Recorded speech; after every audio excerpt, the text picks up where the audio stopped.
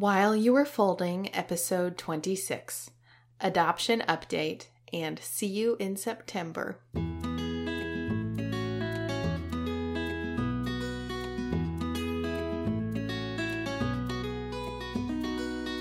Hi, I'm Catherine Boucher, and you're listening to While You Were Folding. This show is my weekly excuse to talk about my favorite things: marriage, parenting, faith, friendship, culture, what I'm reading and watching, and whatever else strikes my fancy.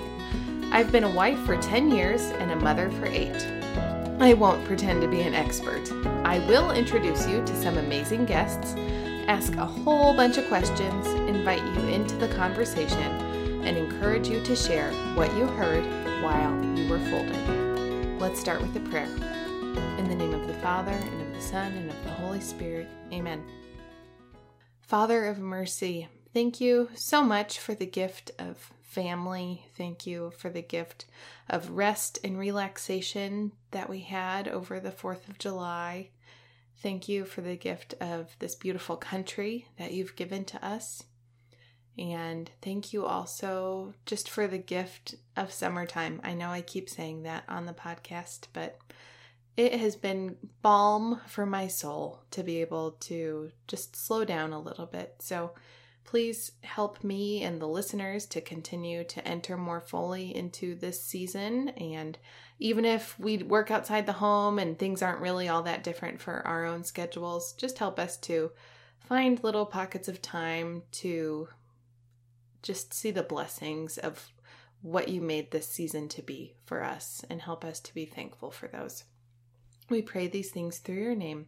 Amen. In the name of the Father, and of the Son, and of the Holy Spirit. Amen. So, as you might have noticed, I did not have an episode last week for you, and I apologize, and I'm actually going to get to why that happened when I get to the main topic of today's episode, but I wanted to quickly talk about the 4th of July. How was your 4th of July? Did you have a good time? I feel like I live in a Norman Rockwell painting with my neighborhood. We have a nearby park and we have a really active neighborhood with all kinds of ages represented, but a lot of young families especially. And every year on the 4th of July, and this is the 5th year that we've gotten to participate because we've lived here for that long, we got to participate in the parade and the potluck. And this parade is no joke. I think, honest to goodness, that there were close to 100 little kids participating in this thing. So they had all decorated their bikes or their strollers or their wagons. And there was even a man named Ron, who I didn't get to meet, but Ron is the man. He led the whole parade in his motorcycle around the park's bike path, and that was awesome. And before we had the parade, they just had some general neighborhood announcements about hopes to make some updates to the park, and it just reminded me of how involved everyone is and how much everyone cares about our park. And then they asked a very talented neighbor to lead everyone in the Pledge of Allegiance, and then he also sang the Star-Spangled Banner, and it was beautiful. And then after the parade, there was a wonderful potluck lunch. Afterward, everyone was asked to bring an entree and then a side or a dessert, and it was wonderful. And then there's a great playground, so the kids got to play on the playground, and they had tug of war and badminton, and the adults just hung around and chatted while the kids played. And my favorite part was looking up at one point as we neared our parish to see our brand new pastor and our associate pastor walking toward the park.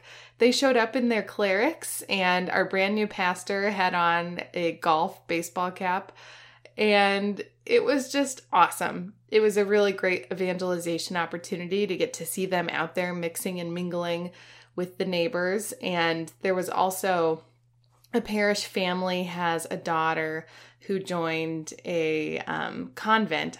I can't remember how far along she is in her formation, but it was awesome to get to see her there as well in her full habit. But the kids had a great time. It was a really warm day, but we are very fortunate to have a park that has some great shade, and the kids had a great time getting to see all their buddies, and we had a great time getting to see our friends too. So then after that, we just came home and we had family nap time. And then in the late afternoon, the kids played with the water table and the sprinklers. And then we went over to a neighbor's house and we got to do some fireworks and hang out. And it was a wonderful, relatively quiet 4th of July.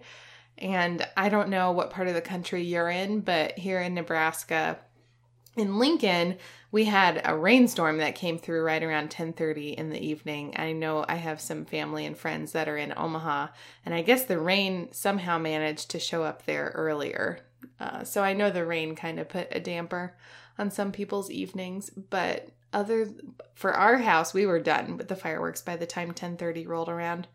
And we had a couple of days of kids recovering from that. I feel like we're finally back to where the kids usually are behavior-wise and just with being tired and that sort of thing. But it was a wonderful holiday. I hope you had a great 4th of July.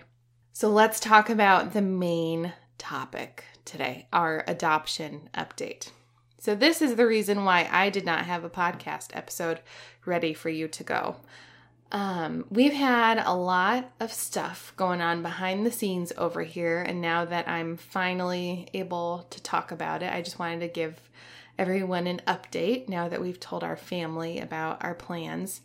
So let me back up and just kind of explain a little bit of how we got to today's decision. So Philip and I, as I mentioned in my first introductory episode, if you didn't listen to that one, I just kind of painted a big picture of who I am and our family and how things go around here on a day-to-day basis. But when I met Philip, he at that point was still a relatively brand new brother to his adopted sister who joined his family when he was a senior in high school. And she was adopted from China. And when Philip and I were dating, he also has a brother, a biological brother, by the way. So he has one biological brother and a sister who was adopted from China. But when Philip and I were dating, adoption was always part of the conversation when we started to get serious and talk about a future and what we hoped our family would, God willing, look like. So we said we always wanted to have, if God allowed us to have them, biological children, and then to adopt as well. And adoption got put on the back burner while Philip was in medical school and residency. But once we started to put down roots, when we moved to Lincoln 4 years ago, that was when the conversation about adoption resurfaced. So now that we've been here a couple of years, we decided to start pursuing international adoption. And we had made the decision to adopt from China for a lot of various reasons. But long story short, China changed the rules for families trying to adopt internationally last July 2017. And the biggest rule that affected our family is that the youngest child you have in the home must be 3 years old at the time that you apply for adoption from China. Now, at that point, Dorothy was about 15 months old, and so that meant we were going to have to wait until March of 2019 for Dorothy to turn 3. So basically, since last summer, we have been in a holding pattern. And then when this May 2018 rolled around, that was going to mark 1 year since we had completed our home study. And those of you who have adopted might be familiar with home studies. I'll explain some of this vocabulary in a minute. But it was time for us to update our home study, which meant that our social worker was going to come out to the house and just update some paperwork with us and talk with us about how things were going.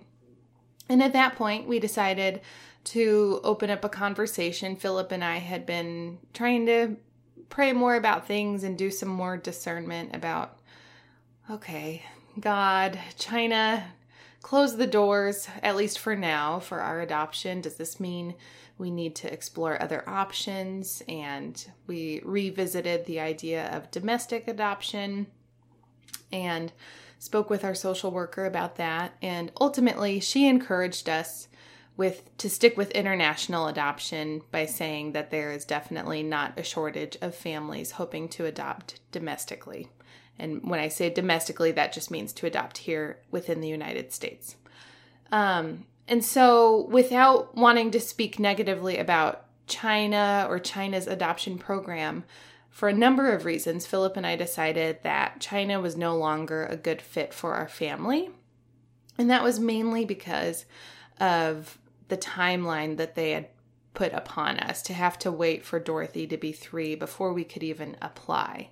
And I know that that doesn't sound like a big deal, but because international adoption already has quite a long timeline, we didn't want to have to wait longer than we already do to adopt because it's quite a long timeline. And Philip and I definitely would like to have at least one more biological child after we adopt. And it's really important to us that this child that we adopt has a younger brother or sister, whether that child will be adopted or biological, because we want them to just feel like they're thrown into the mix, just like the other kids. So that's something that's always been important to us. So we decided to start exploring other countries and agencies when we thought that China was no longer a good fit for us. And if you're not familiar with international adoption, it's important to know that only some adoption agencies will work with certain countries. So we wanted to decide which country was going to be the best fit for us because each country has different parameters, different timelines, different requirements that they place upon the adoptive parents. So we wanted to choose which country was the best fit and then find out which agencies worked with that country. So we chose a country and then we chose our agency from there. Ultimately, we decided to switch agencies so that we can adopt from South Korea. And we are so excited about this development and feel like, as always, it's a total God thing, how it all came about. And I'll explain more about the South Korea program in a bit. But first, for those who aren't as familiar with international adoption, I just wanted to give a quick overview of how the whole process works. So when a family wants to adopt internationally, first they're going to apply to the adoption agency country program that they hope to adopt from. And then once that adoption agency accepts your application, then you're going to start the paper chase. And some of you may have heard adoption referred to as a quote-unquote paper pregnancy. And I know there's a lot of mixed feelings about that quote, but a lot of the reasons that phrase came about is because there is so much paperwork involved with adoption. So the biggest first step for an adoption, an international adoption, is going to be the home study. And I already alluded to that before. And each adoption agency is going to go about how they order the home study differently. But basically it means that you and your spouse go through a mountain of paperwork and you do background checks and you get fingerprinted. Everyone in the household gets an updated physical. You do medical tests to make sure everyone is in good health. You acquire several letters of recommendation. You go through your financial forms to talk about your financial health. And then after you've gone through the paperwork, then a social worker comes to the house for a series of visits to get to know the prospective adoptive parents and the kids. So you show the social worker around the house.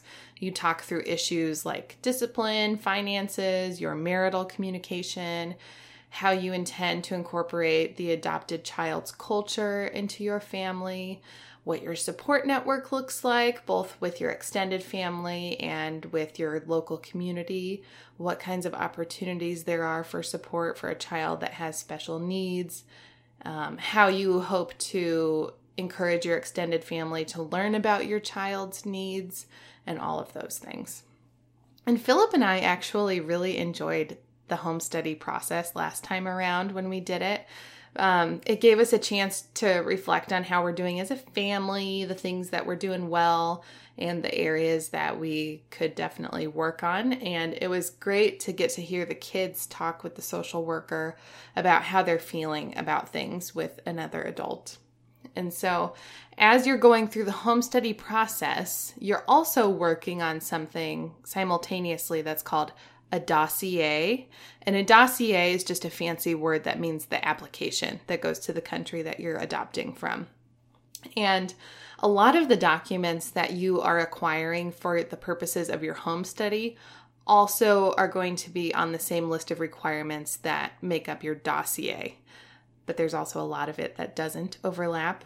The part that gets a little bit tricky is that the dossier, that's the part that goes to the country you're adopting from.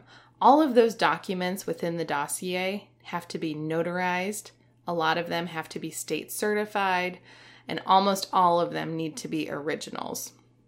And then the other thing that makes it tricky is that the different countries that you could be adopting from have different rules about how old those documents can be when they are sent to the country. And last summer, before China changed their rules that they released in July, we had, at that point, only 2 or 3 documents remaining to complete our dossier before we mailed it off. So had things not happened the way they did, we could have moved forward with our application to China and not be having this conversation today. So I definitely think it's a total God thing for our family that it did not work out that way. So the bad news with all of this is that despite having a current home study that we just updated it this summer. So that means that we had just gone through all of the physicals and the medical tests and all of the paper chase and everything else. We have to start all over again because we changed adoption agencies and countries. So that's the bad news. But the good news is we're not that upset about it because China actually had one of the most difficult dossiers to put together. So South Korea's actually feels really easy by comparison. And since we've done it before, I know where I need to go to get the various documents that we need. So it's really not going to be as painful as it could be. And like I said, Philip and I really enjoyed the home study process. It just forces us to have conversations that every married couple should be having, and it's a good thing. So we're happy to do whatever it takes if it means that we get to move forward with our hopes and prayers to adopt a child. So let's talk about the fun part. So why did we choose South Korea? So in South Korea, well, first of all, let me back up by saying with our goal to adopt, we wanted to make sure to preserve birth order. So meaning that the child that we adopt is going to be the youngest child we will have as of now, not including any future children that God might bless us with. So we want this to be our youngest child, the child that we adopt.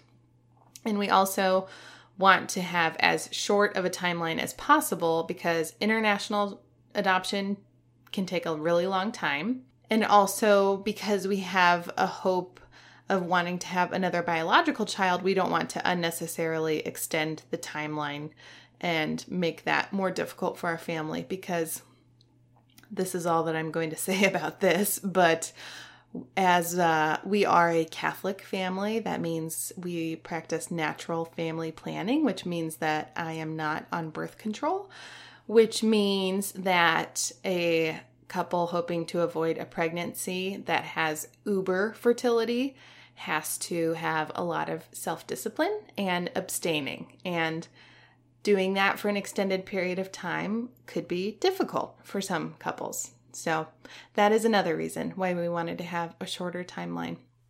So with South Korea, the children who are adopted internationally, they're mostly boys.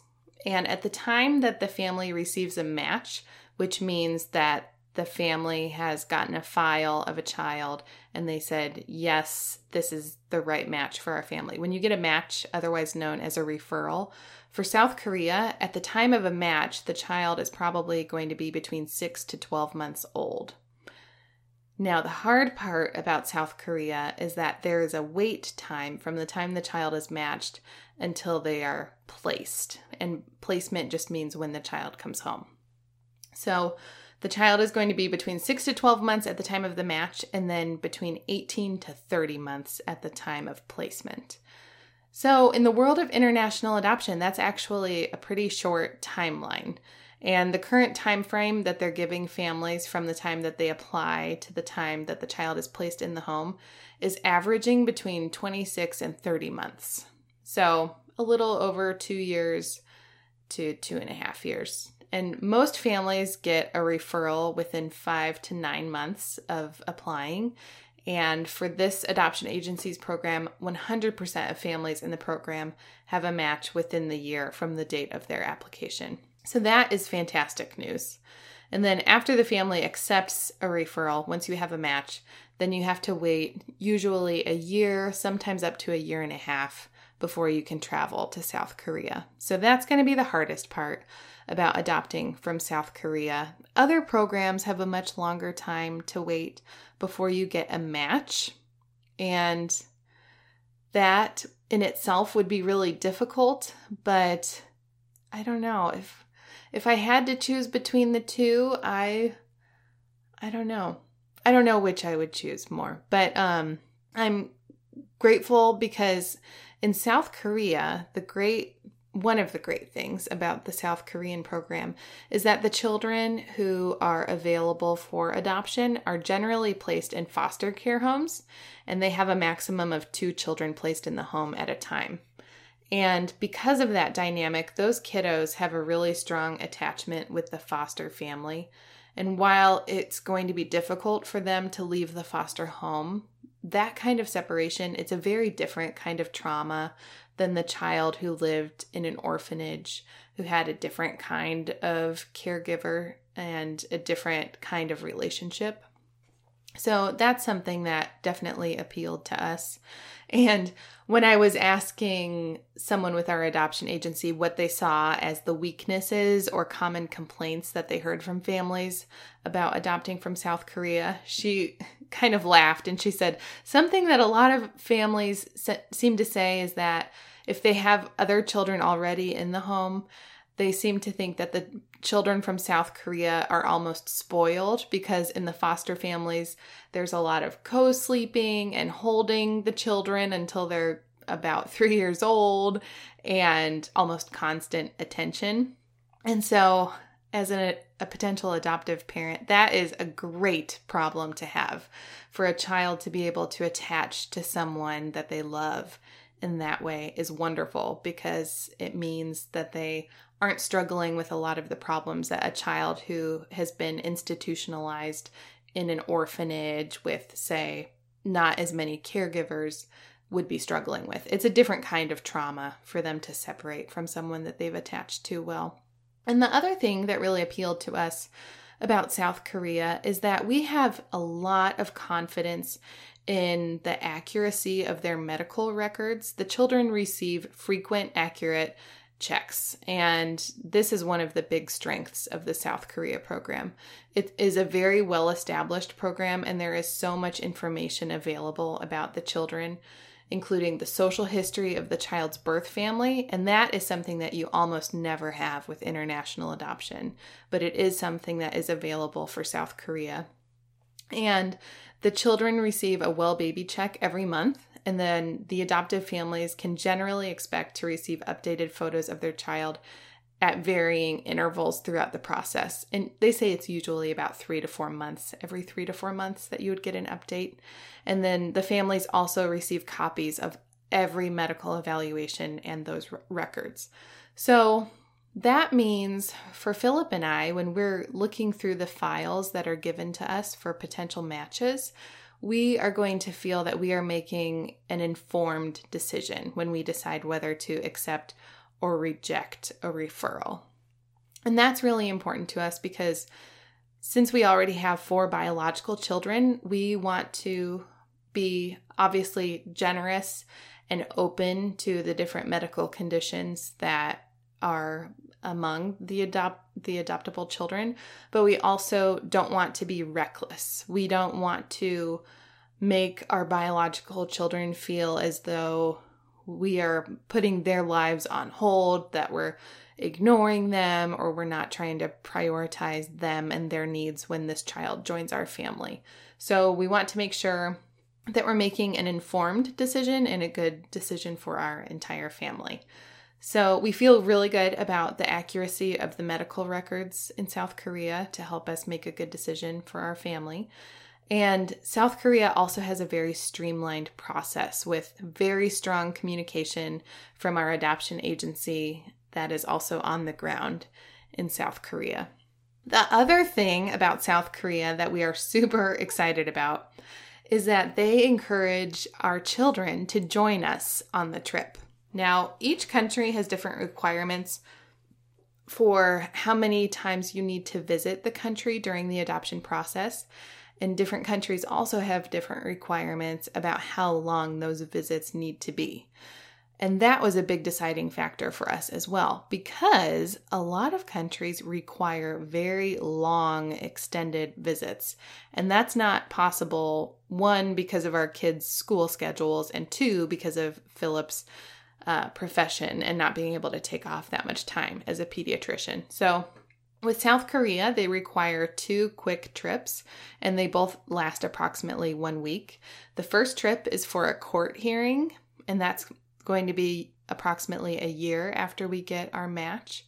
And then the second trip is going to happen shortly after the first trip, and that's for visa completion and for us to bring the child home. So we're super excited about the prospect of the kids coming with us and getting to meet our child at their brother or sister, the same time that we get to meet them and being part of that bonding process. So we feel very at peace about things. We feel like South Korea is a great fit for our family, and we're feeling really great about our choice of our adoption agency. They have just already completely blown us away with their level of communication and the amount of information they've been able to give us. So we feel awesome about things. But what does all of this mean for us right now? It means we are working through mountains of paperwork because we want to try and move things forward with our home study and get to our visits with our social worker as soon as possible. So we're going to be working on acquiring various documents that will also work toward our dossier, because this is the one part of international adoption that is within our control. So we are trying to fly through the paperwork. It's our goal to have our dossier, remember that's the application, submitted to South Korea in September. And then from there, we are going to wait and pray for a match. So the sad news is that means things on the podcast are going to change a bit. We have, like I said earlier, been working through things for a couple months now behind the scenes, but now that I've been able to share the news with our family and talk about it, I have decided that now is a good time for me to take a step back from the podcast so that I can really focus on our adoption paperwork. And it's my plan to return to regular podcasting, hopefully in September. I think by then the kids will be back into their school routine, and also hopefully by then we will be completely done with our application. But stay tuned. I may need to revise things as September rolls around, but that's my plan for now. And actually, this week, 4 of you sent me really amazing emails saying how much the show means to you. And I even got to meet a few listeners in person at various spots about town. So that makes it all the harder to push pause on the podcast. But I know that this is definitely the right choice for our family. And I look forward to resuming the show because I don't want to give it up completely. I'm just considering this a pause for now and then hoping to resume when we're back into our school routine and I'm done with most of the adoption paperwork. But in the meantime, you can definitely, please, keep in touch. I still want to hear from you. You can, as always, you can find me on Facebook or Instagram. I'm just Catherine Boucher on Facebook and Catherine M as in mouse Catherine M. Boucher on Instagram. And you can send me emails at podcast@catherineboucher.com. I still want to hear your questions. I definitely want to hear your book recommendations and your TV recommendations, your movie recommendations, and just general questions as well. I hope that you'll still keep in touch because I still want to keep hearing from you, even if I'm not podcasting until I start up again. But please know that you will be in my prayers, and I really hope that we will be in yours as well as we move forward with our adoption plan. Thank you so much for listening today. I have so enjoyed podcasting. It is one of my favorite things that I look forward to every week. And I actually have a couple of interviews that I look forward to sharing with you in the fall when I resume podcasting. But I'm going to hold on to those for now because I want to give them the attention they deserve and be able to respond to the feedback that I know you're going to want to give me on those episodes. So look forward to those in the fall. In the meantime, please keep in touch. Until next time, don't be afraid to begin again and share what you heard while you were folding.